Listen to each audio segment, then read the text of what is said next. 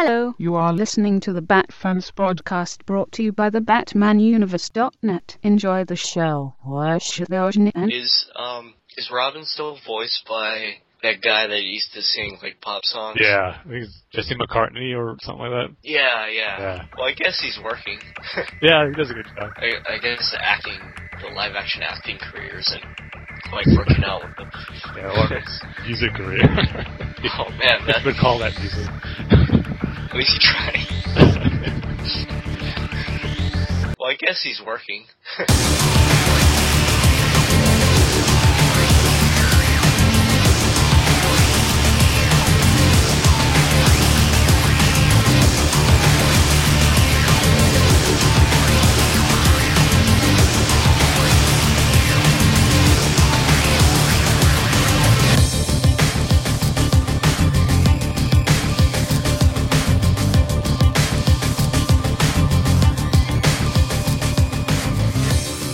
Hello everyone and welcome to the Bat Fans podcast. You're listening to episode 2 brought to you by the BatmanUniverse.net. My name is Tim and I'm going to be your host for this episode, and with me is Dane. How's it going, Dane? It's going very good. I'm getting over the flu, as you can probably tell. Yeah, I feel better. Good. It's best to get the flu over with before Dark Knight Rises comes out. I remember last time you said you first saw Dark Knight. Oh man, that was miserable. So it's the midnight premiere of The Dark Knight, but the night of the premiere, I had the flu. I had the flu bad. so bad. And I ended up missing the whole thing in the Hewitt building where Batman takes down SWAT and all the Joker guys. I missed that entire thing because I went to the bathroom to throw up. What sucks about that too is you almost made it all the way through. Just at the very end. Yeah, I know. The most important scene. It's only appropriate that I get a flu when something big related to the Batman movie comes out. Yeah. Speaking of big things that's going on, I kind of wish we weren't recording today because nothing really big has happened this week of Batman. Could you think of anything? It's almost kind of pointless. It's been pretty yeah, good. Of course. Free comic book day. Today's Saturday. It's free comic book day today. What is it? The 5th? Yep. Isn't that what's going on? I guess that's something, but of course there is the biggest thing that happened this week. The Dark Knight Rises trailer number 3. Finally. I know. And I didn't have to spend money to go see a movie that I didn't want to see. Oh, come on, you didn't want to see the Avengers? I think I was more excited because of the trailer and the hype around the Avengers movie. But then the Dark Knight Rises trailer came out, and then I read the New York Times review of that movie, and they just trashed it. And I don't know, I just lost that feeling of wanting to go see it after that. I know it was just one review, but come on. It's no Dark Knight, right, Tim? Yeah, I did see the Avengers, and it is a really cool movie, but yeah, it didn't even cross my mind saying it's better than The Dark Knight, or I think it's going to be better than The Dark Knight Rises. It's kind of what you would expect it to be, really, a great action movie, which I was a little disappointed that the story was so generic, but I expected this, seeing these characters all come together for some great action sequences and great character moments. It had all that, so it lived up to my expectations, but not the greatest comic book movie ever. But what I was disappointed in was when I went to go see it, they didn't even show the Dark Knight Rises trailer with it. What? Yeah, did they pull it? I don't know, because I know that they're supposed to show that. They're supposed to show the new Spider-Man trailer with it, and I didn't see any of those. It was just all these other crappy movies that are coming out. That was one of the highlights for going to see the Avengers. Finally get to see the Dark Knight Rises trailer on the big screen, but nothing. Well, maybe it was just your theater. That's what I'm hoping. I'll probably go see it again, and hopefully I want to see the trailer with it this time. But before the trailer came out, they started the new viral marketing campaign, which had where you went to the website, had these police files for the hunt for Batman, pretty much, and they had all these lists of addresses that you would go to, and then you would see these little bat markings on the walls of a building or a sidewalk or something, which is kind of what they had in the trailer too, which is cool. Yeah, the little kid with the chalk, right? Yeah. So I guess how it worked was you take a photo of it and then you would send it in, and each time a photo would be sent to that bat marking, it would reveal like a shot from the trailer coming out. Which is kind of like, thought it was cool that how it was being done, but at the same time, I was torn between wanting to look at the trailer, those quick little shots, but at the same time thinking, do I really want to see the trailer first this way? Like these small little screens of it. So thankfully it came out in time where I didn't see all of it that way. Yeah, because it was kind of funny because I was looking at that website, and then I emailed you, Tim, and I was like, oh, I just want to see this trailer already. And you're like, just go on YouTube and watch it. Like, what? And so, like, I didn't even know it was up. I mean, when did they post that trailer? It was Monday evening. And yeah. It actually took me by surprise, too, because I think they started the campaign on that same Monday. I mean, the website changed to the viral information on Sunday night, I believe. And then Monday is when everyone was submitting those pictures. I was expecting it to, like, go on for the whole week, and eventually on Friday when the Avengers came out, that's when they would release the trailer online, too, like, when all those photos have been submitted. So I was really shocked when on Monday I saw it on there. Like, oh, wow, really? Cool. I think this is the first time for The Dark Knight Rises, anyway, where the trailer debuted online first before the movies. Because I remember for the first and second one, they had to wait to the weekend, after the weekend of whatever movie it premiered with, to show up online. Yeah. So it's cool that we got it early. Yeah, especially because I really didn't want to go see the Avengers. I would have been really mad, too, because when I went to go see the Avengers and they didn't show the trailer and I'd still have to wait till next Monday. the Monday after the video. Oh, man. But yeah, so after you saw it, what was your first immediate impression? I was like, wow. Especially, like, I mean, the biggest complaint I had with the second trailer was that they didn't show Batman enough. This time they did. They showed Batman enough. And that was my first impression. And, but then after watching it a couple times, I was like, we've kind of seen all of this footage before. Yeah, because at first I was thinking the same thing as I was going around. Like the first few seconds of it was like, okay, it's like shots from the prologue and little shots from the other trailers. But then it eventually got going where it was pretty much all new stuff or variations of certain shots that we've seen before. Yeah, but like, going back to my first impressions, I mean, I felt like this was the first Dark Knight Rises trailer that we had that actually felt hopeful. You know, it wasn't like, oh, Bane's gonna, destroy Gotham and kill Batman. It was more like, Batman's gonna stand up and fight. I actually have the opposite reaction of that, actually. Really? I don't know, because I think if this one started, the music that it started off with was kind of like a eerie, not eerie, but kind of like a downer type tone. Something's not right. And then, yeah, but then it picks up. It does, but with the whole thing, with I haven't given Gotham my all yet, and Batman standing on that statue, it looks like. Yeah, that's the one shot where I could agree with where it does look hopeful in that, but with the line that Batman says where Catwoman tells him, you've given these people enough, and he goes, no, not yet. That kind of hit me where like, that means he's going to go make the ultimate sacrifice. Really? Yeah. Because I interpreted that like, I got beat up and everything, but I haven't given it my all yet. I still have stuff to give Gotham. I'm not going to give up. Because the way I looked at it was that there's something bad that's really going on right there, and he has to do something to stop it.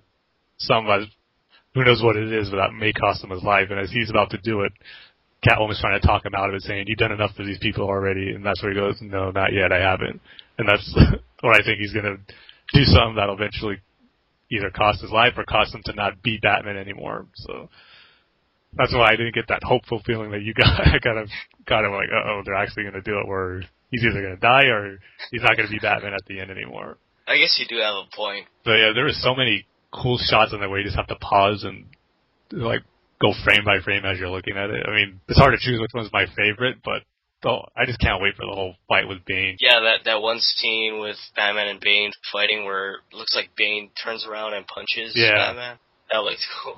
Oh, I love that. Which is kind of cool about that was, if you remember from the first trailer, it ends with that shot of Bane walking towards Batman. Yeah, up it looks the like steps, right? Yeah, it looks like it picks up right after that. Like, that's the next shot that happens. That's Bane's walking up. I just hope I'm not building the scene up too much for myself, where it ends up being like a real short fight where Bane takes him out real quick. But that would be funny though. Like, you're like, oh my god, it's gonna be this big fight, and it ends up being like 5 seconds at the most. That one shot, that one punch Bane got him is it. No, but I mean, if we can, take anything from the other, or the Dark Knight, the big fight is gonna, be drawn out. And another thing, if we've even seen what the final sequence is gonna be of the movie, because for the Dark Knight they really didn't show too much of that in any of the trailers. Well, they didn't show it at all, did they? They might have had a few quick shots of him in the building with the Joker. Not a lot, though, and definitely nothing of a Two-Face ending, but yeah, that's what I'm kind of thinking, if we even know if any of these scenes that they showed is actually going to be the final sequence of the movie. And as I'm watching it, I'm trying to, piece together how, these scenes are going to flow. If that shot of Bane and Batman fighting with the water, flowing over them, if that's going to be where Bane takes out Batman, which it looks like it is, because it looks like the same area where he tosses his cowl off. Does that look like the Batcave to you? I mean, can we say that that's the Batcave?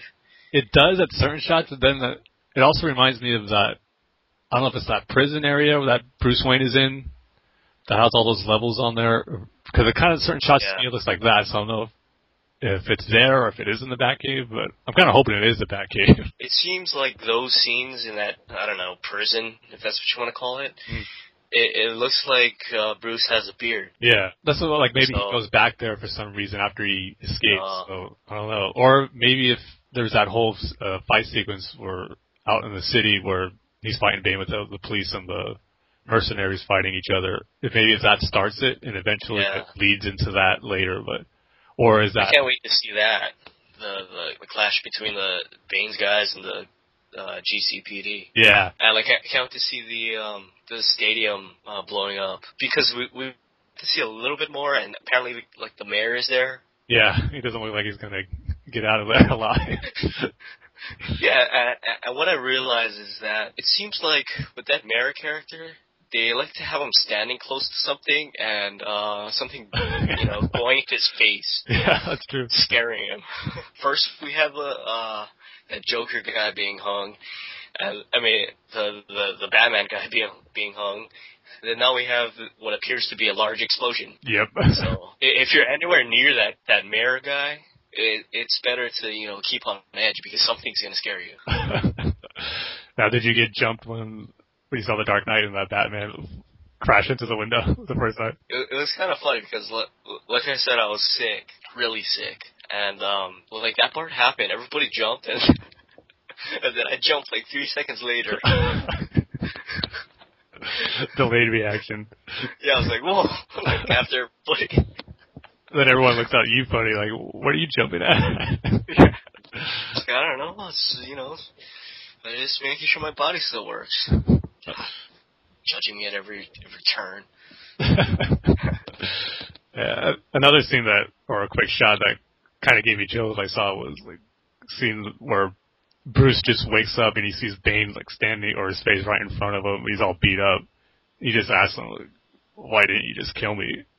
And then Bane tells him, "Your punishment needs to be more severe." And it's man, when have we ever seen Batman like this in a movie where he's all beat up? It just gave me that whole Nightfall vibe too, which is awesome. I just hope, I know Christopher Nolan does you can never tell what he's gonna do, how the movie flows, but I just hope how Bane captures Bruce Wayne, it's after he beats him up as Batman. He doesn't take Bruce Wayne hostage and doesn't know that he is Batman. I hope that he does know it's Batman, he beats him up and he takes him to this prison. Because that would just be awesome. It has that whole Nightfall feel to it. And that's how he ends up in the prison. Yeah. Or at underground place. That's an interesting theory. I hope that's how it plays out. I wanted to ask you about the voice, because, the prologue, it wasn't very good. You could hardly tell what Bane was saying. Do you think they modified it? Do you think it sounds better? Yeah, I think it definitely sounds better. I mean, they didn't have any of the same dialogue as from the prologue, but from the few times he spoke in this trailer, yeah, it's a lot clearer, I noticed. I had no trouble with it. And I've heard they did fix it with the prologue, too. Because, they had that CinemaCon event, maybe 2 weeks ago. Yeah. Yeah, and I think the people who saw it said they showed some scenes from the prologue, and they did notice a big difference with Bane's voice, where you can hear it a lot better. Oh, that's good. Yeah, so I don't think that's going to be an issue anymore. Yeah, but like I realize that voice is pretty menacing, especially with the accent. Being filtered through that mask or whatever sound effect they put on that. Yeah, and if you watch it, because I watched it on my TV with the speakers hooked up on Xbox Live. They have these trailers that you can see. And if you watch it with the subwoofer on, it sounds really cool. His voice is really deep, and it just kind of makes the room and your speakers shake a little bit. That one line that he says there, it sounds really cool. Yeah, I don't know. I mean, it looks like they nailed Bane. Yeah, I mean, they really did. That's the biggest impression that I got from this trailer, is that they nailed the Bane character. I mean, he's big, he's intimidating, he can fight, he has a creepy voice. He looks smart too, which is important. He's not an idiot. Looks like the only thing though that they're not going to do is anything with the Venom. It appears like he doesn't have any tubes or anything, but I don't think it's kind of okay with that. Yeah, I agree. Because going off the prologue, he needs that mask for some reason to breathe. Yeah, something did happen to him where he needs it. So yeah. So I'm sure that'll take the place of the Venom thing. Yeah. But what did you think about the Anne Hathaway, Selena Kyle? I mean, the little that we saw. Yeah. I mean, that's another great thing about this trailer. Like the characters we haven't seen too much of, like Catwoman and Joseph Gordon-Levitt's character. Blake, I'm blanking on his first name right now. I just know his last name. John Blake? Yeah, okay. There you go. Yeah, we finally got more of them. And as far as Anne Hathaway as Catwoman, I'm pretty much sold on her. I mean, I think her costume looks great and her line of dialogue. I do get that Catwoman Selena Kyle vibe from her. Even in that last shot where she's in the bat, she tells Batman that my mother warned me about getting into the cars with strange men. This reminded me of something that Catwoman would say, like, in an animated series episode or something, where she sneaks into the Batmobile and she says this line to Batman, and then Batman just casually responds like, "This is not a car." Just to me felt like typical Batman and Catwoman banter that they have with each other. So I think she's going to be great in it too. I don't know. I mean, there's that one scene where the Joseph Gordon-Levitt character is like, is he dead? And Anne Hathaway is like, I don't know, or something. Yeah. She goes, I'm not sure. Yeah. I don't know. That's felt kind of weird, especially like when they cut to her. Yeah, because it kind of gives you the feel that they know Bruce Wayne is Batman, or they know that, or they know that they're partners with Batman in some way, that they work with him, or they're working together with this. It's like they're all part of the same team or something. Yeah. So just going off of the trailer, it looks like Catwoman is going to be playing both teams, with Bane. Maybe something goes wrong with Bane, and then she jumps over to Batman's side. I don't think she's going to be with Bane at all. I think she's going to be off doing her own thing, like being a cat burglar and all that. But then eventually side with Batman to stop Bane with whatever he's planning on doing to Gotham. But I don't know if she's going to be in league with Bane, like helping him out at all. I mean, we'll see. You never know. But I'm not getting that impression so far. Well, I mean, she clearly has some sort of interaction with the guy because, I mean, again, the Joseph Gordon-Levitt character is like, are you talking about Bane or something like that? And Anne Hathaway is like, if you're smart like me, you would run. Yeah. I mean, I don't know. To me, whoever said that, I don't know if that was actually Anne Hathaway who was saying that, because it didn't sound exactly like how she sounded in the other clips. I'm wondering if that was actually Miranda Tate or Talia saying that she knows who Bane is and know what he's all about. Yeah. But another thing about the John Blake character, I know there's all that rumors saying he's actually going to not be John Blake, and there's a rumor that maybe he's going to be Dick Grayson or Jean-Paul Valley or something, but I get that impression that there is something more to his character. Well, I mean, this is totally a rumor. Totally 100% a rumor. Don't take my word for it at all. But I was listening to Matt's podcast at darknightnews.com, and he apparently got an email from a guy that works at HeroClix. Is that it? Yeah. And I guess they're doing something with The Dark Knight Rises, and they had a John Blake figurine? Yeah, from those HeroClix where they had his figure, I guess. Yeah. Who he's going to be. Well, they had a John Blake figurine, and on the box description or whatever, it said that John Blake is a Gotham City cop, blah, blah, blah, blah, everything that we already know. But it says that he also goes by the code name Azrael. Yeah, that's right. I remember reading that too. But I don't know. I can't see it stretching. It did seem like a stretch that it'd be Azrael and not use John Paul Valley instead. And at the same time, that's kind of cool that he's actually those theories are correct. But at the same time, I'd be disappointed where they would use that as Dick Grayson instead. Yeah, if they're gonna go that route with this character, I hope they make him as Dick Grayson or one of the Robins. Yeah, I don't know if you've read it on different sites where there's been debates for different people saying that this trilogy can't be the definitive Batman trilogy because there is no appearance by Robin or Dick Grayson in it, and he's such a central character to the Batman mythos. And I think it's probably where the rumor started, where this is Nolan's way of somehow getting that character in there in a different way. He won't suit up as Robin or anything, but he'll be Bruce's partner. I do get that feel that him and Bruce are going to be working together a lot during the movie, as his insight into the Gotham Police Department. Yeah, but I don't think he's going to be Robin. I don't think they're ever going to say that if he is, but I don't know. I think they're going to have him be some type of partner to Bruce, where you kind of get that feel this is how a Robin would work in his universe or something like that.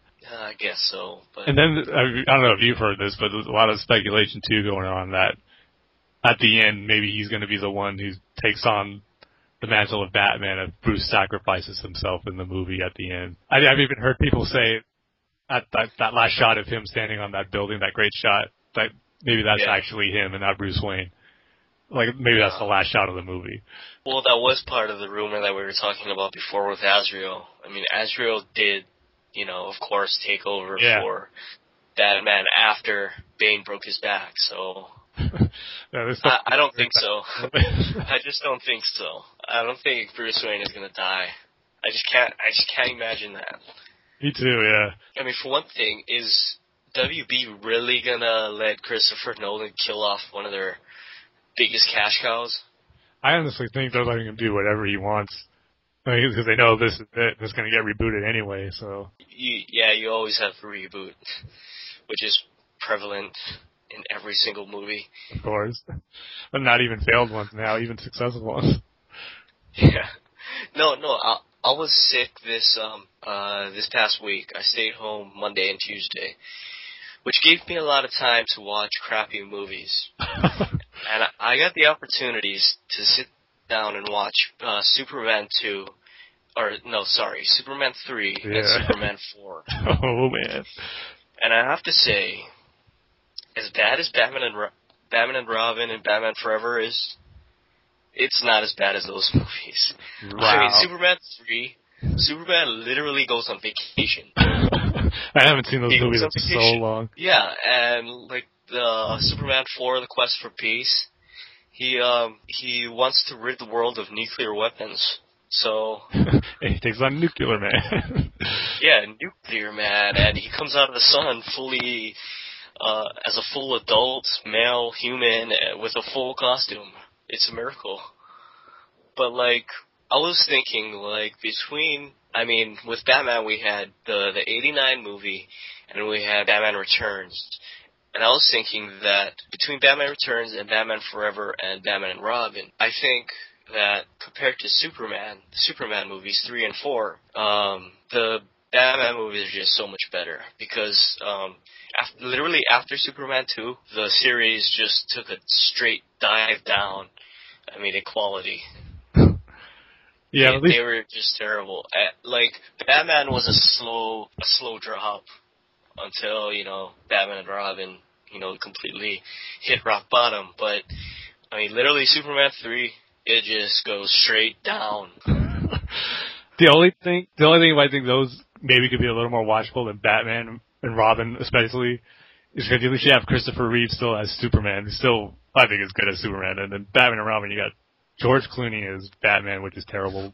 Well, Val Kilmer wasn't even though, it is Christopher Reeve in his iconic role, and he looks iconic in the Superman costume. The lines he's given in Superman 4, The Quest for Peace, and the situations he's in like literally a 15-minute scene in Superman 4: Quest for Peace. It's that old thing where he brings two girls, or he schedules two dates with two different girls, and he's trying to juggle them, and it's like, I literally want to see Superman. Where is Superman? And like, it doesn't even feel like a Superman movie. It's like a Clark Kent movie, and it's like Superman's like, oh, I guess I'll show up in this movie. And then gets sick midway through it, doesn't he? He gets scratching. Yeah, he gets scratched. It's literally not even a flesh wound. Oh man, now you make me want to see the movie again. It is terrible. I mean, I'd rather watch Batman and Robin and Batman Forever. At least they're kind of funny. And I guess Superman movies are just more boring, painful, and not funny. It's like more annoying than anything. Yeah, Oh, and John Cryer. Oh yeah. From, oh my God. Lex Luthor's nephew. How that guy has a career today, it totally amazes me. I mean, what the hell was he thinking? That was his breakout role. Come on. Oh no. I mean, he's literally that guy from was he in 16 Candles? Well, I don't know. One of those John Hughes movies. He's literally that same character in the Superman world. Oh God, it's terrible. But anyways, why are we talking about Superman? Yeah, the one time Gary's not on to talk about it, we start talking about Superman. No, I actually would want him on because, like, I would want to see him defend that. I would like to see that, and if he can do it, man, I just don't know how to judge movies anymore. I gave you my one defense on those movies. It's not Christopher Reeve, but other than that, I think there's nothing. Anyways, yeah, back to I got us way off track. I'm sorry. Who would have guessed the discussion on the new Dark Knight Rises trailer would lead into Superman: The Quest for Peace? Hey, we're the only podcast that went into that did that. So. I'm sure we are. So you got bonus discussions on this one. But yeah, so overall, I mean, I think it's easy to say that this is definitely the best trailer out of the three that we got. Oh yeah, another thing we didn't really talk about, the more shots we got of the Bat. I mean, before I think I've said it to you guys previously that I wasn't too keen on the whole design of it, but that quick shot, they show it dodging those missiles and going over that skyscraper, it looked awesome. I mean, yeah. It's going to be really cool to see on a big screen. And I finally noticed too, because I remember there was discussion about maybe having propellers on there, and you get a really good shot of them that it's underneath. Yeah, it is, right? Because the thing turns over. Yep. You see, I swear to God, like, when that thing first hit the internet, like, the first rumors were that thing was going to have a helicopter on top, and it was going to be straight, like a helicopter. But, I mean, I guess it just goes to prove that you can't believe these rumors that come out. Really? Is that what it means? I think we should start our own rumor. Let's start something like Bane is actually a woman that took, like, massive amounts of steroids and actually turned into a man and shaved her head, and that Tom Hardy only played Bane for half the movie. Just for the prologue. Just for the prologue. That scene where he has that guy and he's like, I'm Gotham's Reckoning. Those two scenes, and then like a couple other throwaway scenes. So yeah, that'll be our rumor. The Bat fans' rumor that Bane is actually a woman in disguise. You heard it here first. You heard it here first. So when it does happen in the movie, you know who to give credit for. And to put a little spin on things, Catwoman is really a man. Believe it or not. It's a whole flip-flop.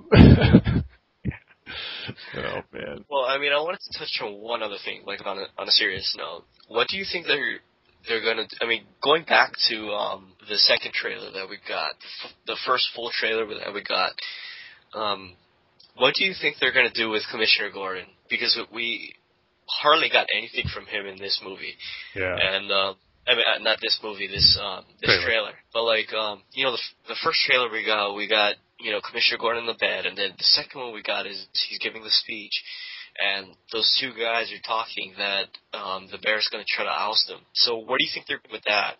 Yeah, it seems like they're trying to run him out as commissioner, and they don't want him anymore. Yeah. And then obviously something happens to him where he gets injured, but I wonder if that's going to be at the end, like that's how, like the last we see of Commissioner Gordon in the movie, like, is hurt, or if he does recover from it, he does how Batman. That would suck. Yeah, I mean, I hope it doesn't end that way, but at least that would suck if the last scene is him, you know, in that bed, in that hospital bed. But he does say that the Batman needs to come back, which makes me think it happens in the beginning of the movie.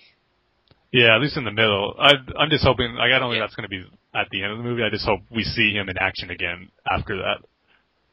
Like, we just don't see him in the hospital watching stuff on the news, on the TV of what's going on, but he's actually in action again. Well, I mean, this is, like, totally far-fetched, but do you think that Commissioner Gordon isn't commissioner anymore after this movie? Yeah, I still think he will be. I bet you those guys who are trying to run him out, I bet they get killed by Bane. Yeah, that's true. The mayor, those two guys. They're all in the same box at the football game. The mayor looks pretty screwed in that one scene of him. But yeah, I mean, not that the other trailers didn't, but this one just got me even super excited for it. Like, it just made that wait even longer. And like, unlike you, I was all pumped. I was getting ready for the Avengers this week. I'm watching all the Marvel movies, getting ready to see it.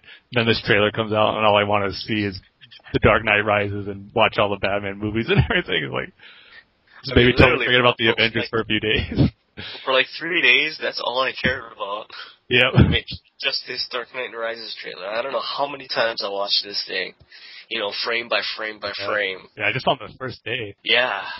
Especially that first day. I mean, I was like, there's an Avengers movie coming out? Yeah, I was like, if only this was coming out this week. 3 more months, Tim. Yep. A little under 3 months, but...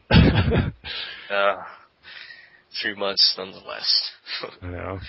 It's like, this whole year is going by quick, but these next 2 months are going to go by so slow. Especially when we hit July. It's like, it's only like 3 weeks away, and it's going to go by so slow, I bet you. Yeah, I'm hoping that The Dark Knight Rises destroys the Avengers. Yeah, everything. I mean, I wanted to take over, Avatar, Titanic, just to get it to be number one. That kills me. I know. That kills me that Titanic and Avatar, or Avatar and Titanic are number 1 and number 2. I know. It should be either Star Wars or Batman number 1. That's how it should be. Batman, yeah, number 1. Star Wars, number 7. 7. No, I'm just playing, Tim. I know you want to kill me now. 7 is much too low. I'm sorry. No, but seriously, Tim. Star Wars, you have 3. You have the first 3 movies, and you have the second 3 movies. You know, the prequel trilogy, and then you have the 4 through 6, and you have Batman. The Chris Nolan trilogy. Oh no! Which one would you pick? You're gonna make me choose. No, you have to pick one. You have to pick one. Otherwise, your house is gonna burn down. Well, if I tell you my answer, I'm probably not gonna be back on the podcast anymore. Okay, which trilogy? Which one is it? The prequel or the 4 through 6? See, that's the thing. I don't break them up into it. To me, it's the saga now. It's all 6 together. So, well, I mean, just because there's only 3 of the Chris Nolan Batman movies, which 3 would you pick? Okay, the original trilogy would be my number 1. That's what I thought. Yeah. Oh, Tim, I'm sorry, but you're not going to be on the podcast anymore. Sorry, fans. I figured. So. Goodbye, everybody. It's good to be here for 2 episodes, but... No, of course not. Of course not. You still like Batman better than you like Jar Jar Binks, right? Oh, come on. Of course. But will I say George Clooney is Batman better than Jar Jar Binks? I don't think so. That's tough. Speaking of Batman and Robin, how all those costumes were terrible and they were made for toys. Have you seen any of the new Dark Knight Rises toys that They're supposed to be coming out by Mattel. They look terrible. They look like something you would see out of Batman and Robin. Yes, I wholeheartedly agree with that because, I mean, I absolutely hate it when these toy companies come out with, you know, that image that you see of Batman, the Christian Bale suit that he wears in the movie, and then you have this white and black one, and then you have this blue one, and then it's like green blue with like silver plating on his chest or something. Like, what kid wants that? Yeah, he has like an aqua utility belt too. Like, and that Bane one. Yeah, that's another bad thing. It doesn't even stop with Batman. It goes with Bane too. Yeah, I mean, what's up with the light colors? I mean, clearly Bane isn't wearing any light colors in that. I know. He's not wearing blue or that light blue. This looks terrible. I mean, you can maybe give it a pass if they're trying to go with the more comic look for him, but it doesn't even look anything like that. It just looks terrible. Yeah, it doesn't work at all. You know, that every kid who's going to want these toys is going to get the ones that has the worst color. They're not going to get the original. Yeah, I know, especially towards Christmas time and like parents, you know, last minute Christmas shopping are going to be like, oh, I can't find the original Batman. Tim is just going to have to deal with these rainbow, light blue rainbow Batman. I mean, that's the thing. To deal with it. Like, even they did this with Batman Returns. I think it's the first movie where they had the different colors, but those colors look good. They actually kind of fit. Yeah. It was like either a white or kind of a gold, but it still went with the figure. Like, they didn't look out of place or weird or anything. These just look weird. Yeah, especially that. I mean, of course, that blue one, but that black and white one where he has the majority of his suit is white. Yeah. That's why I don't buy toys. Yeah, just stick with statues. That's all I usually get when I get stuff. I feel sorry for the kid that's going to get one, like the blue one or the white one for Christmas, even though he wants the original one. My heart goes out to that kid. Any kid who gets it, maybe they could just paint it themselves. Just paint it black. It's a toy. Now you got to work to make it look like how you want it to be. All of a sudden, it's Warhammer. Yeah. Yeah, so the only other Dark Knight Rises thing that I noticed was those promo images that released. I think they were maybe like a week or a few days before the trailer came out. I mean, nothing really new or great, but I did like that shot of Bane and Batman about to fight each other. You got Batman jumping in and Bane looks like ready to punch his face as he comes towards us. I thought that was weird. I mean, really? One thing, the pose is kind of awkward, and it looks like Christian Bale has his head in a way where, like, no human could turn their head. Especially in a full costume like that. It's a special new cowl he's got that allows his head to be that way. Oh, yeah, I see. That's how they're going to explain it. Yep. But for me, the pictures look a little overdone to the point where they kind of look fake. Yeah, you can know they're doing stuff with it, but I just like how that shot is. I hope we get something like that in the movie. Because it just looks like a cool comic panel that you would see. Yeah, it kind of does. Especially that one where Christian Bale is looking straight at the camera and he's kind of has his knees bent. Mm-hmm. Yeah. Looks like there's that bat copter or whatever in the background. Yeah, bat. Sorry, I forgot it had a name. I'm still not sold on the name either. The bat. You don't like it? Like just way too simple. It looks cool though.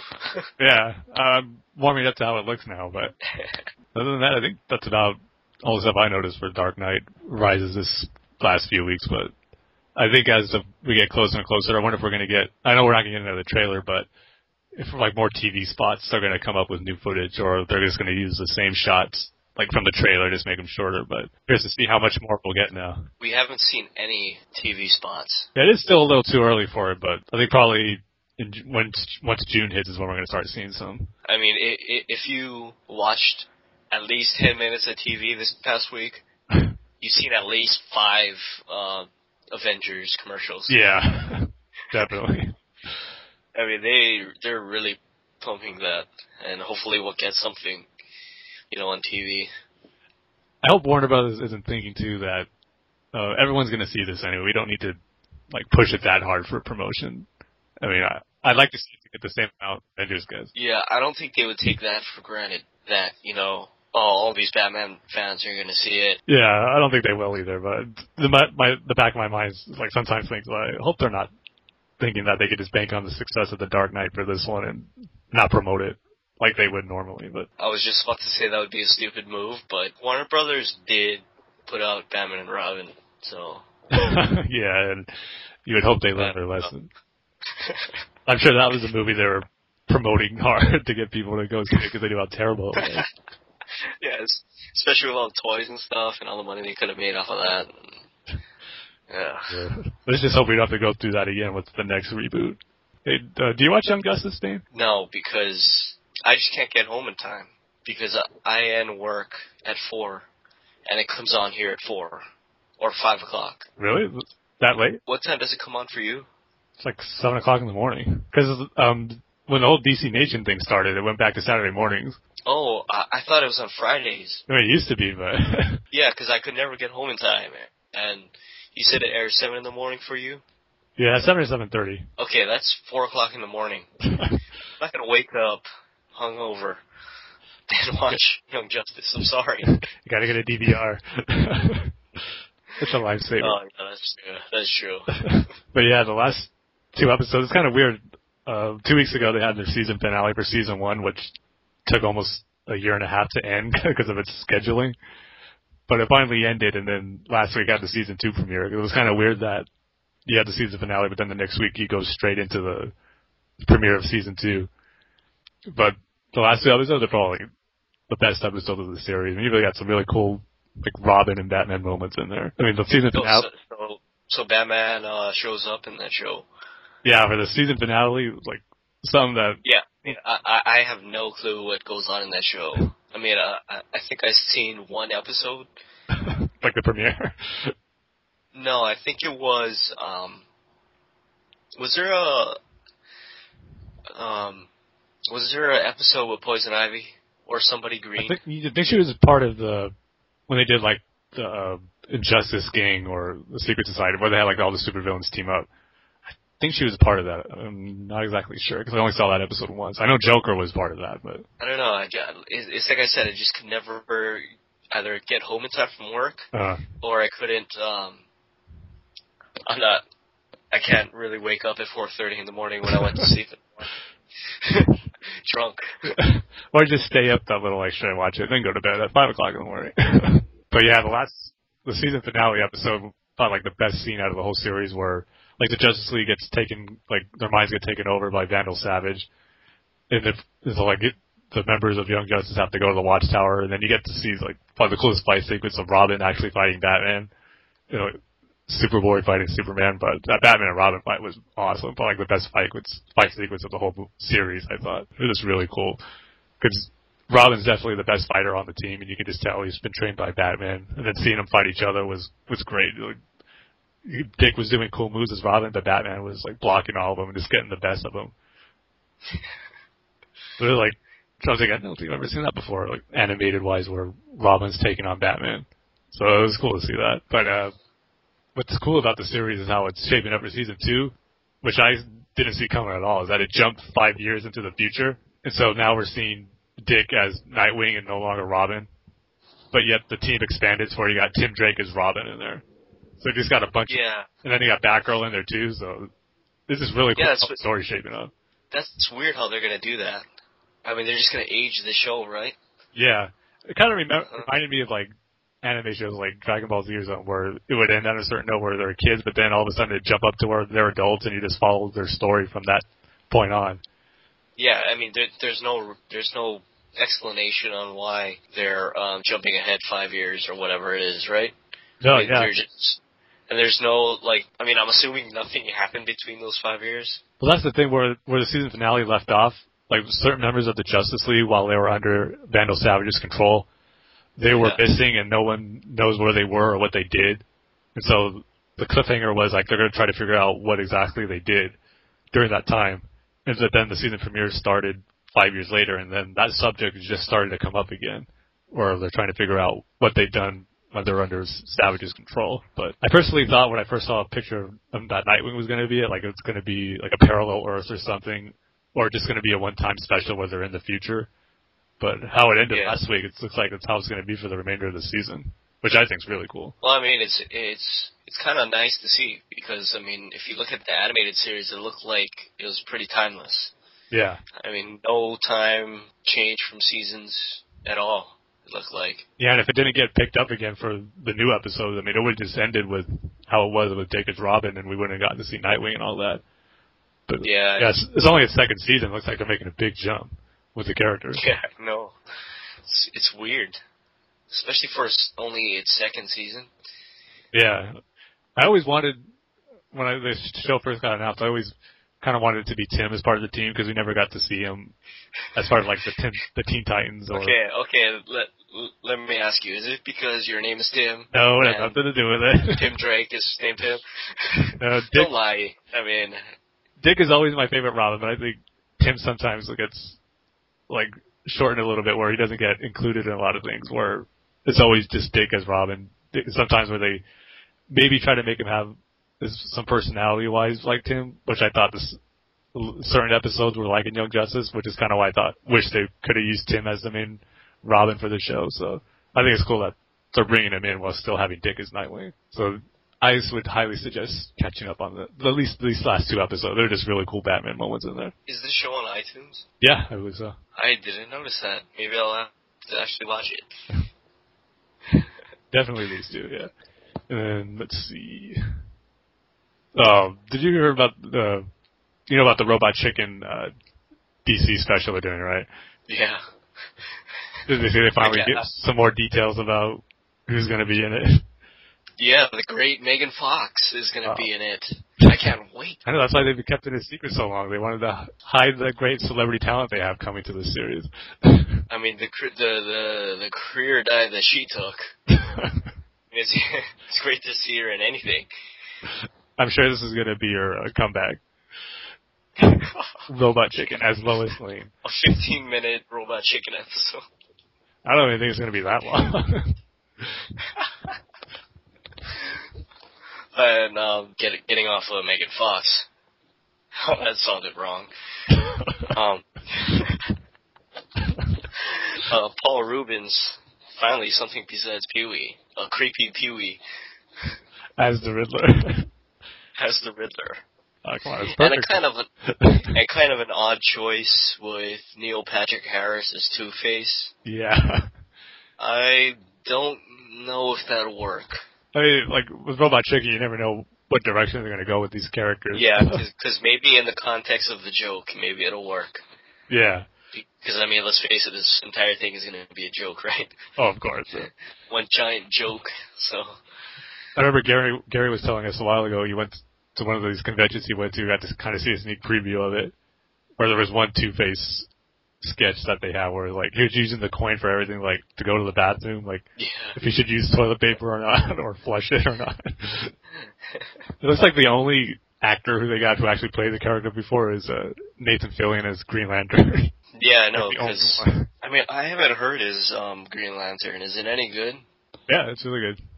They still haven't said, I think, when it's supposed to premiere, though. I think it's sometime in the summer. I would think it's in the summer. Yeah, I think that's usually when they have the Star Wars one during the summer. Yeah. No, I was about to say, who's going to voice Batman? But I think Seth Green is doing it. Because I see Batman, Aquaman, and Robin. You should make for a interesting Batman. The special is hour-long. It's an hour-long show. Cool, yeah. Oh, yeah, I think the Star Wars one were that, too. Usually when they release them on DVD or Blu-ray, they're a little longer, too. Because sometimes they have some deleted scenes that they have in there. Yeah, just stuff they couldn't put in. They couldn't jam in. Yeah. And sometimes a lot of those ones were funny. Like, funnier than some of the ones that do make it. What else got to happen this week? You still haven't played Arkham City, huh? Yeah, I beat it. Are you pulling my leg? No. I played it. I got it for Christmas, and I beat it. Wow, I don't remember you even mentioning that you got it yet or that you played it at all. Yeah, all the conversations we usually had about it, you never mentioned it. Because I know you didn't get it right away, but then it just never came up again. Yeah, because it came out in, like, October. Yeah. Yeah, and I didn't get it till Christmas. So And here we are in May. we are in May. You had no clue that I beat the whole thing.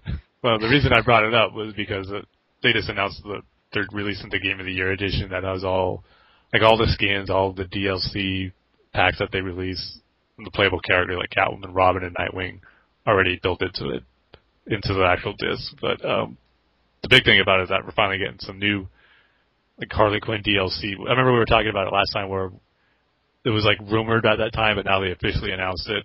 Where it's going to be a new story-based DLC, which is really cool. Because with the last game, Arkham Asylum, they just had new challenge maps that you could download and play. Nothing story related. So this one should be cool. At least it continues on the story a little bit. So do you think you'll download it? I don't know. Probably not. I mean, it's Harley Quinn. I thought you wanted to feels like I don't know, anybody else but Harley Quinn. Azrael. I would play an Azrael one. I think it comes out on the 30th. So if you change your mind, you still got time. Yeah, I probably not. Well, I'll let you know what happens. Yeah, Tim, you sample it for me, and then if you give a positive review on it, I'll consider it. I'll give it a positive review no matter what. I'll build it up so where you have to get it, and then even if it sucks, you'll be stuck with it. So what if this Harley Quinn DLC is I hate to bring the character up again, but that. Have you ever played that Superman Nintendo 64 game? Oh, man. All you just threw rings and stuff? I bought that game for $75 when it first came out. Worst game I ever bought. I played it at a friend's house, and I was like, yeah. Fortunate for you only played it at a friend's house. I didn't buy it. Oh, God. I mean, I must have gotten through 5 minutes of that game, and I was like, yeah. They totally screwed this up. Yeah, it was I think that's still probably one of the worst games of all time. Oh, man. And now that you say that you spent $75 on it, dude. Actually, it's probably a little more, because I remember looking at the box and, you needed to have, the memory card for it. So I spent another $20 getting a memory card for it. $95, and you were were you at least 10 at that point? I was 16. I actually just started my first job. 16. I was working at a Toys R Us when that came out. Oh, no. So you're yeah, my first check. Yeah. And I want to get this Superman game. I want to get this memory card. And then you buy all that stuff, and it's just wow. That's exactly what happened.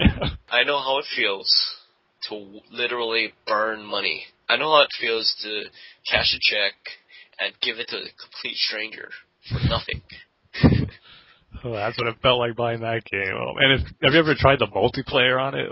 That's even worse than the single player.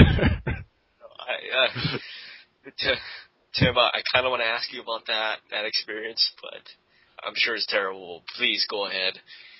It was actually we were plugged out the controls and started up, and we were pretty much on the floor laughing of how bad it was, how slow the animation was, how bad the characters look. Oh man, the multiplayer is so stupid because every character is on a flying car or something. Even characters that could fly, like Superman and Darkseid. Oh no! And I think I went into a GameStop one time, and I was just looking around, and I think I seen that game for free.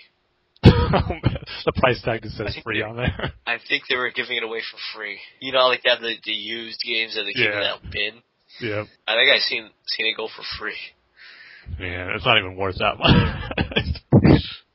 I remember what I did I think I might have traded it in too, but I should have just kept it. It's so bad you have to keep it. Oh, so you weren't this game sucks. This game is just terrible. I'm just going to go in and get my money back. No, you can't even do that. Where I bought it, Toys R Us, once you open it, it's yours unless it's defective. Oh, no. Then I would have just went with a pencil or something and just screwed up that, the part cartridge. that, cartridge that, that has that metal part. Yeah. That closed. I would have just, bent it a little bit and be like, oh, it doesn't work because... Dude, that game sucks. I'm sorry, Tim. I'm sorry. That one, and then the Batman Beyond Return of the Joker game that came out on the PlayStation, that's almost just as bad as that. Thank God I didn't play that. That one I only paid $40 for, but... Oh, Tim. What? What the hell? It was like it was a I bad. swear to God, like, I don't mean this in a derogatory way, but you're kind of like a fanboy that'll just eat up anything. Yeah, that's true. That's how it was in those games. Batman and Superman, we gotta get it. Although the one for the PlayStation 2, the one that used the animated series models, Yeah, that one was pretty good. was kind of good. Yeah. I thought that was kind of good. I remember fighting Mr. Freeze. The only thing I didn't like about that game was where you'd beat up these enemies, but they wouldn't stay down unless you handcuffed them all the time, which is kind of annoying. Yeah, I don't know. It's literally like they'll screw it up really badly, like that Superman game, or they'll get it kind of right, and then you have Arkham City and Arkham Asylum. Yeah. Superman still hasn't gotten its Arkham Asylum game yet. Just like those movies. Yep, exactly. We'll see if it changes next year. But so I guess we'll go ahead and move on to our comic book reviews. Just want to point out to everyone that we are spoiler heavy when it comes to our discussions on the comics. So if you haven't read any of them yet, you might want to skip this section and maybe read them and then come back and listen to what we have to say. So we're going to be covering the weeks of April 25th and May 2nd. And there's not really too much for these 2 weeks, but I guess we'll go ahead and start off with the 25th with The Dark Knight number 8. And Dane, I know you said you didn't read this one yet, but I did, so I'll go ahead and let everyone know what they already know about the Dark Knight title, which I'm sure you can guess isn't that great. Shocking. Very shocking, Luke. This is the absolute best title. I know, I guess I am in the minority after all, then. I'm not liking it. No, to be honest, you're in the very large majority. Yeah, this one, I mean, one thing you can always count on with The Dark Knight is some cool artwork by David Finch, but this issue, he wasn't even the artist on it, and it was just basically a one-shot filler story. That, I mean, you really can't complain that it is filler since the previous arc was bad and you didn't want it to continue anymore. So, it is a good point, I have to say. And this actually isn't the worst of the Dark Knight series, which I know isn't saying much, but there's been much worse than what happened in this issue. But it was so. Would you say it's the best of the worst? No, because there's actually one issue that I did like. I think it was issue number 6 or 5, where he takes on the Scarecrow, and then Superman comes in and he fights him a little bit. I mean, there was nothing really to the story, but I thought it was cool seeing Batman take on Superman, and I always love it when the Scarecrow shows up. So that one was bearable. But this one just has to do with where him and Gordon discover a subway train where they discover people killed themselves in there, and they're trying to figure out, of course, why it's happening, who's doing it. But then it goes back to that pointless side story that just seems like it won't go away with Forbes and Gordon. Forbes trying to run him out as commissioner. And then for some reason, he gets Gordon to go to see a psychiatrist. Gordon, of course, doesn't want to. He's shocked by this, but then we have to sit through a pointless session with him at a psychiatrist's office, which sometimes, I know the animated series had that great episode with Two-Face where he was at a psychiatrist, which was really creepy, and got to see him develop as Two-Face. But this one was just really pointless, where Gordon doesn't want to be there, and he has to explain to the psychiatrist that there's nothing wrong with him. It just, again, has nothing to do with the overall story that's going on. But I just basically want this whole Forbes and Gordon thing to go away. This hasn't developed into anything at all. So, just going off what you just said, it seems like nothing is new with The Dark Knight. It's the same old stuff, the same old mistakes, the same old crap. Pretty much. And there's a new writer, too, Joe Harris. Wasn't Paul Jenkins, I think, is finally off the title. I mean, there's a mystery of trying to figure out who's causing these people to kill each other, and Batman goes up against Tweedledee and Tweedledum, who are villains I've never read before in the comics. I know I've heard of them. They're really old, but I've never actually read a story with them. Then it's revealed that, of course, that they're working for the Mad Hatter, get the whole Alice in Wonderland team together, I guess. And then Batman stops them pretty easily. It just doesn't amount to anything. I mean, Mad Hatter, I like him as a villain, but this one was just some filler and pointless. Like, a lot of... Let me guess, the character was totally wrong. It didn't feel right to you. Not that it didn't feel right. It just seemed pointless. Like, it was too quick. He was there at the end, and then he's defeated real quickly. I mean, which makes sense where it's Batman against the Mad Hatter. Of course, he'll beat him pretty easily, but I don't know. It just sounded like a waste. He was kind of there just to be there.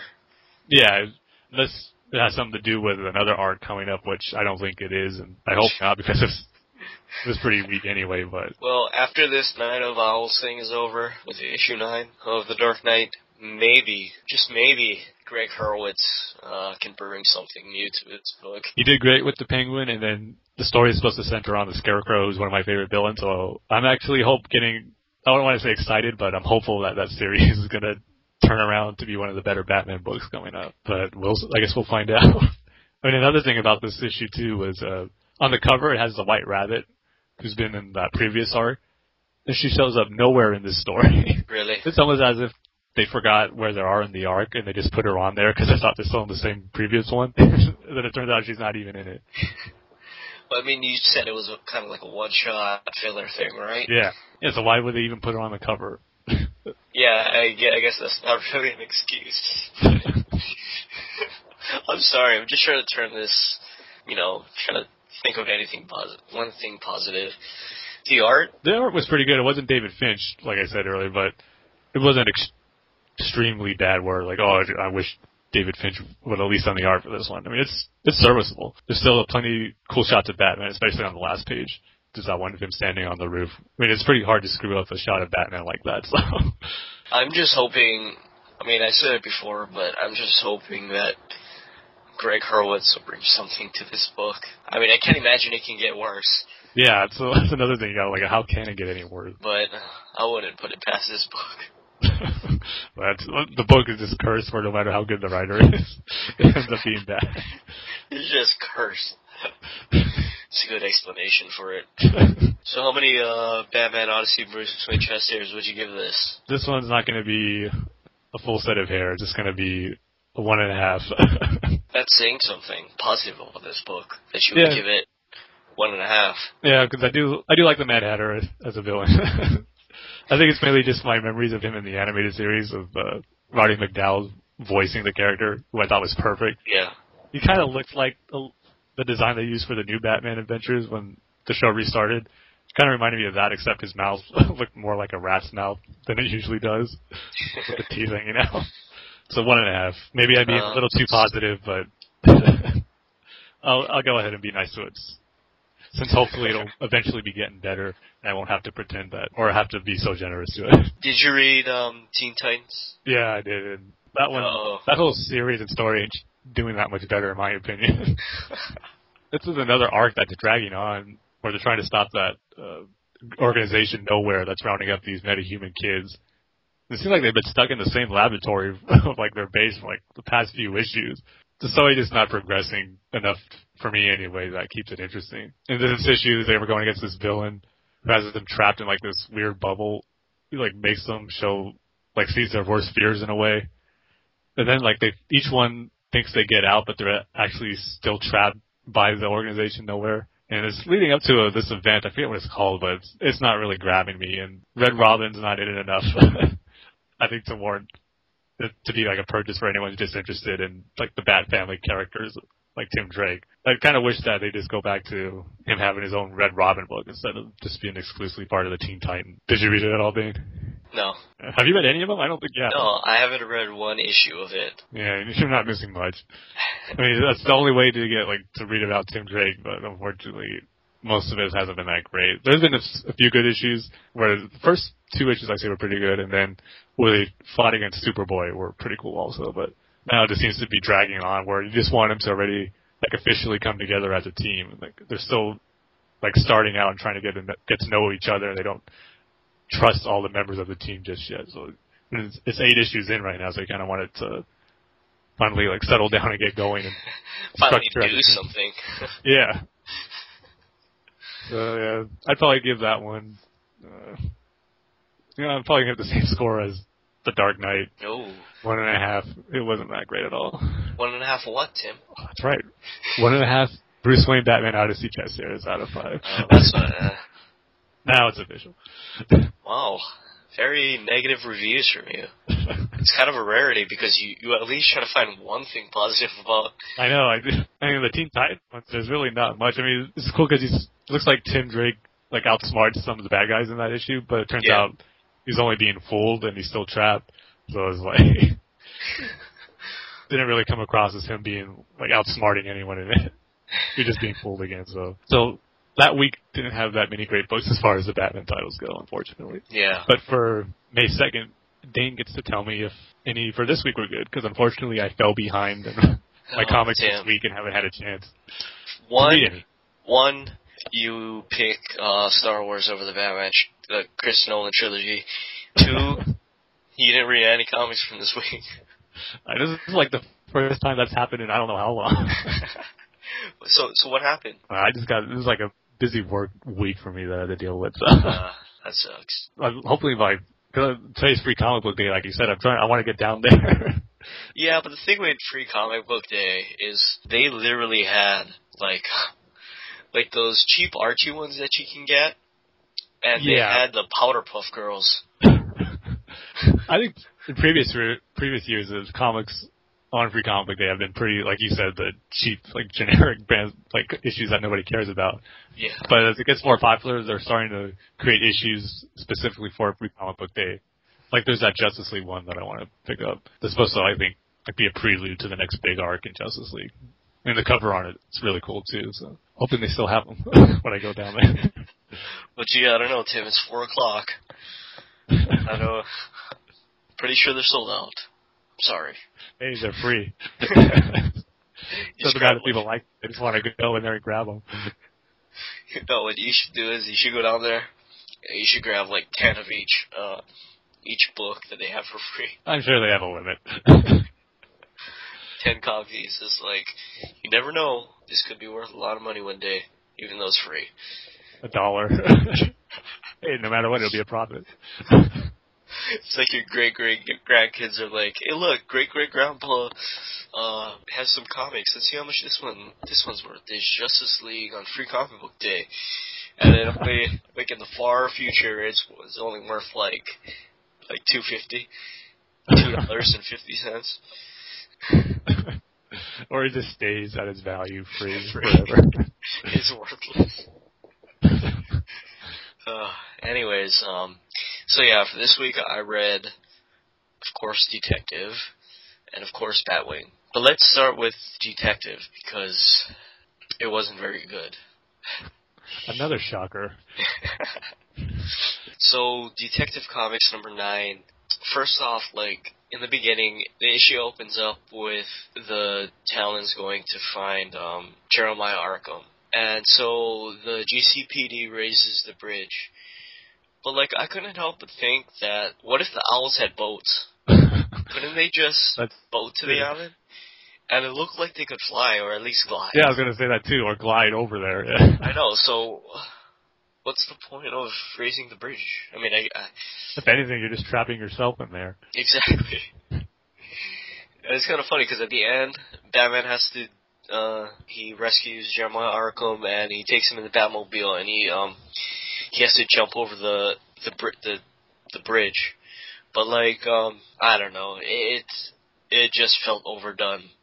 Like Daniel was trying to compensate for something. I mean, I don't think we needed a quick tour through Arkham Asylum. In fact, I don't think we needed this story, because it doesn't really do anything besides state that Jeremiah Arkham is probably not gonna die. And, I mean, that's the problem too, because if you're gonna use someone like Jeremiah Arkham, who's, you know, pretty much a scumbag, to put it lightly, then you have to at the very least, make us care about the guy. I mean, yeah, Batman isn't gonna let anyone die on his watch, no matter what, and who it is, but that establishes why he's there, and why he's trying to save Arkham. But as a reader, it almost feels like this entire issue only supplements the Night of Owls crossover as a giant checkmark, you know, on a list that was drawn up by Scott Snyder in the beginning. That's all. That's what it felt like to me. And if you add on the fact that the Talons hardly felt like a real threat to the main protagonist, you know, Jeremiah Arkham and Bruce, I don't know, like the entire concept and the issue just doesn't work. You know, if the Talons don't feel threatening, especially towards the end where, you know, Bruce takes down that Talon that followed Arkham to his office. I mean, I don't think Bruce froze or decapitated that owl. So, I mean, I guess we're to assume that that owl is still alive and there's 3 owls in Arkham Asylum still on the loose. So, I mean, that kind of doesn't do anything for the Night of Owls crossover if Bruce is just going to let, you know, three of the Talons run around free in Arkham Asylum. But the bridges are up, so there's no danger for them to get out. Yeah, the fact that they can either boat out of there or they fly out of there, I don't know. I mean, I'm no rocket scientist, but I think they can get out of there. To me, it sounds like how you're describing that it's falling, unfortunately, to that category of like, tie-in issues to an event. Add up to nothing where you don't need to read it. It doesn't add anything to the overall. Yeah, it's your typical...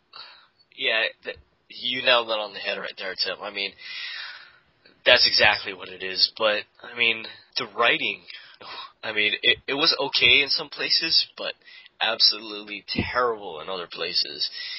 Like, again, the scene where the Talon followed Arkham. We see in one panel the Talon pounding on the door, and in the next, Arkham is explaining to us that a Talon followed him and is beating down the door. I mean...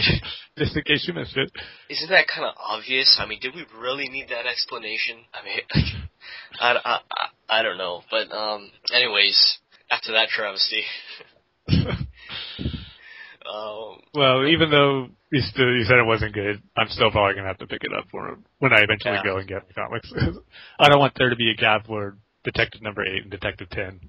I mean, I like to have it complete. It's definitely worth picking up for the art with, of course, Daniel's art and Simon Kudranski's for the Two-Face backup. But yeah, the backup story in the beginning I felt had something going for it, with the whole thing with Dominic Serrano being photographed intimately close to a woman who isn't his wife, and you know, the whole blackmail thing. But again, in total Tony Daniels style, he takes simple that could be good, at the very least good, and he complicates it in the worst possible way by introducing I can't even remember the villain who he has to hunt down for Dominic Serrano. Apparently he wants to get reinstated as Gotham's DA, or like an assistant DA or something, which I think is unnecessary for the character. I mean, I don't see why he would want to become the DA again, but whatever. Anyways, again, I would like to end my review on a positive note by saying that, like I said previously, I did like the cover. The cover was really, really good with Bruce Wayne or Batman fighting the 3 owls in what seems to be midair.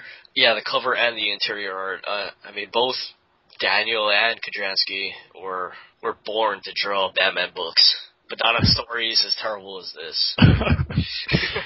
Like, they were just both terrible. I mean, I don't see any redeeming qualities in either.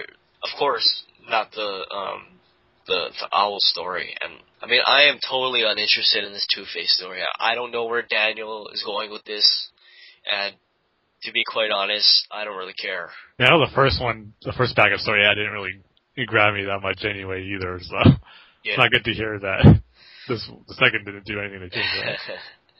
To be honest, and to be fair to Tony Daniel, he did have his moments of brilliance. Well, I wouldn't say brilliance, but goodness?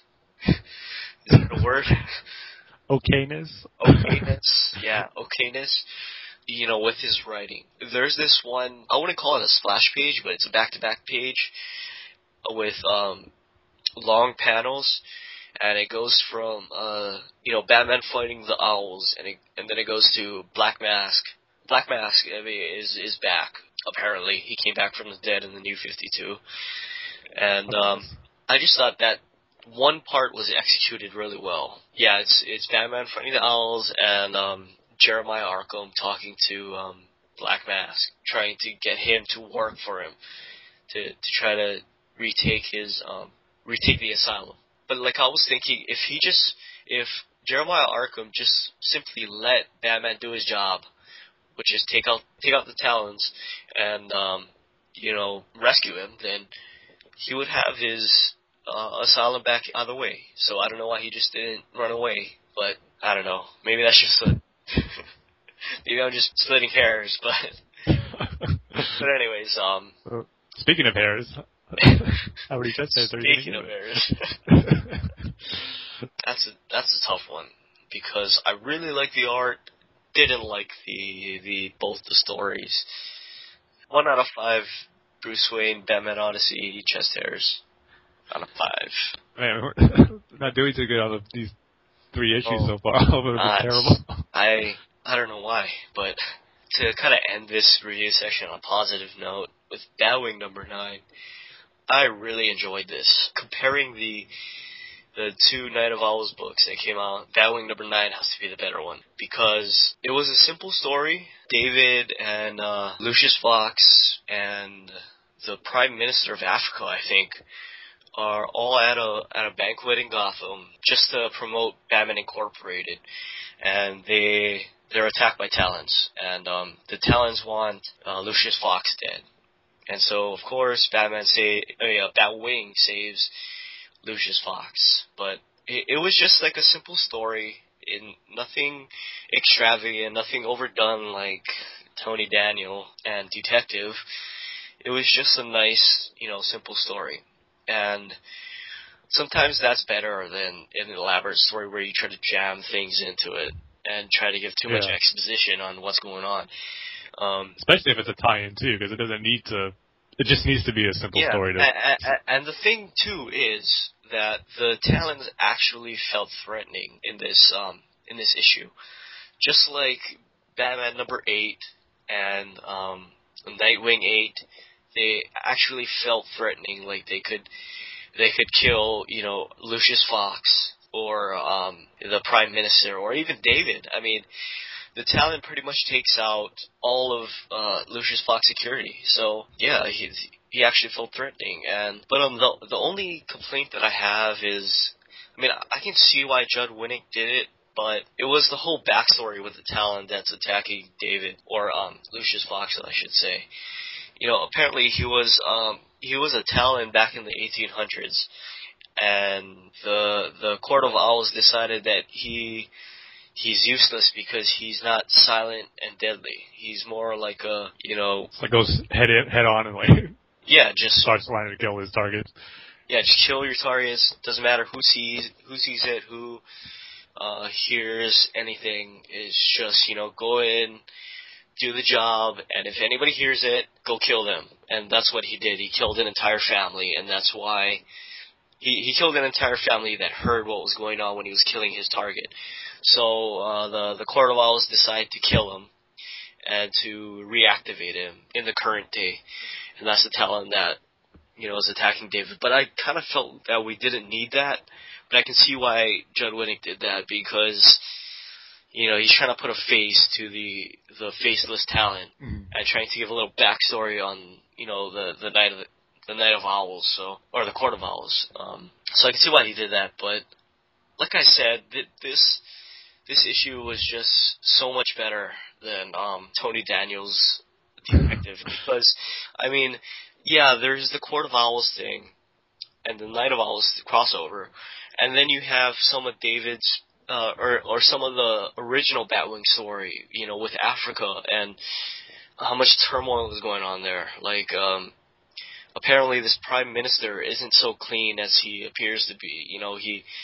He's one step away from becoming a dictator, even though he tries to present himself like a, good-hearted Prime Minister. And I just thought it was great how Judd Winnick connected that story and everything that's going on in David's personal story with the Night of Owls crossover. I just thought that was really well done, and it was the best issue I've read so far from the Night of Owls crossover, besides, of course, Snyder's Batman. So I'm gonna have to give this one 4 out of 5. Bruce Wayne Batman Odyssey chest hairs, because I just liked it way better than Daniel's Detective and Marcus Toe's art. Marcus Toe is back on a relevant book. It's not pissed out Huntress for all people. Yeah. And like it's so great to see his art. If anybody was gonna replace that original artist on Batwing, it would be Marcus Toe, because it's just his attention to detail. Everything that you've loved about Red Robin and the art, you know, in that book, he transferred to this book, and it's awesome. So, yeah, 4 out of 5. Batman Odyssey, Bruce Wayne, Chess Terrors.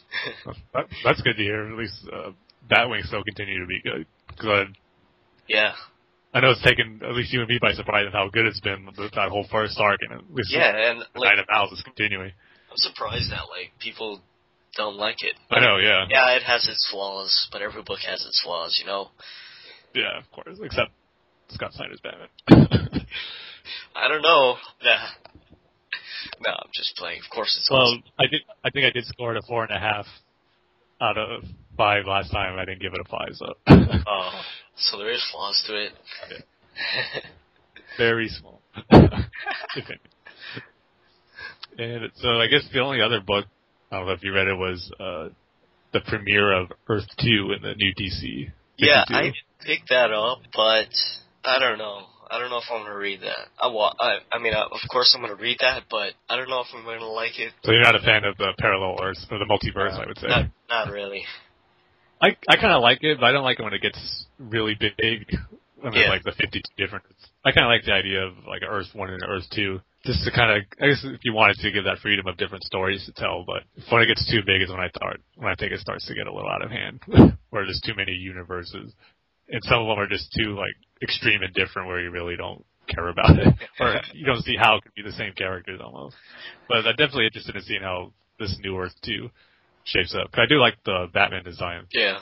And if I remember correctly, it's Huntress and Power Girl. Therefore, the new World's Finest. Oh, yeah, I'm thinking of World's Finest. Never mind. It's still the same thing. They're part of the Earth 2, I believe. That they're just focused on those characters. Yeah. But I think the actual Earth 2 book's supposed to have a lot of the members of the Justice League in it, I think. So hoping it turns out good. Unless it'll become the next casualties of the canceled books. Honestly, I can kind of see it going there. It's kind of like, was it Static Shock? Yeah, he was part of the. I mean, I don't think anybody was asking for that. I don't really think anybody's asking for World's Finest. Well, maybe with those two characters, I think the World's Finest title could be cool. But the other problem is too that it's Paul Levitz that's writing it. Yeah, like I said to you before, I'm surprised I didn't like his Huntress story at all. He usually does pretty good. I really enjoyed the one-shot issue he had of Batman Beyond. Like the Batman Superman that was set in the Batman Beyond universe. That was really good. Do you know why he stepped down from the co-publisher title? Yeah, it was when they were going through that whole new process of instead of just being DC Comics, forming into DC Entertainment. Mm-hmm. And then they hired I think her name's Diane Nelson to be the president. Because it wasn't just going to be strictly like in charge of just the comics, it's DC Entertainment, which is going to be comics, TV shows, movies, and all that. Oh, so he wasn't, like, kicked out? Yeah, I don't know exactly how it went down. I think it might have been somewhere maybe they asked him to step down. Oh, yeah. Right, or something like that. And bring in the new president. Yeah, and speaking of, like, I don't know, something weird going on is the whole Amy Reeder thing with Batwoman. I mean, because she was supposed to continue doing the art. Yeah, wasn't that, like, a sudden thing where it's... Yeah, and there was, like, creative differences or something, like issue 10... and 11 or something like that, and then they ended up bringing in Trevor McCarthy because she left. That's going to be a big change of style from what the art has normally been with Trevor McCarthy's. Yeah, but I just want to see J.H. Williams back on that book. But anyways, with that, I guess we're done for this week. You can check out our host site, the Batman Universe, at thebatmanuniverse.net, or on Facebook at facebook.com/thebatmanuniverse, or twitter.com, and the Twitter handle is at @BatmanUniverse. You can also, I mean, we're not on iTunes yet, but you can review the other Batman Universe podcasts on iTunes. I'm sure they would appreciate that a lot, and it'll make us look sexier for some reason. So that's what everybody wants. That's what everybody wants. Everybody in this world just wants to look a little more sexier. But anyways, our outro music is provided by our friend Spangler. You can find them on Facebook Facebook.com/SpanglerBand. That's everything. Thank you guys for listening again. Hopefully you'll follow us every 2 weeks. We forgot to say that last week. We're a bi-weekly podcast. So, yeah, every 2 weeks we'll have a new episode for you guys. But anyways, my name is Dane. Thank you for listening as always. See ya. See you, everyone. Bye, everybody. I can still miss her skin on mine. Well, it's a secret I'll take with me to my grave.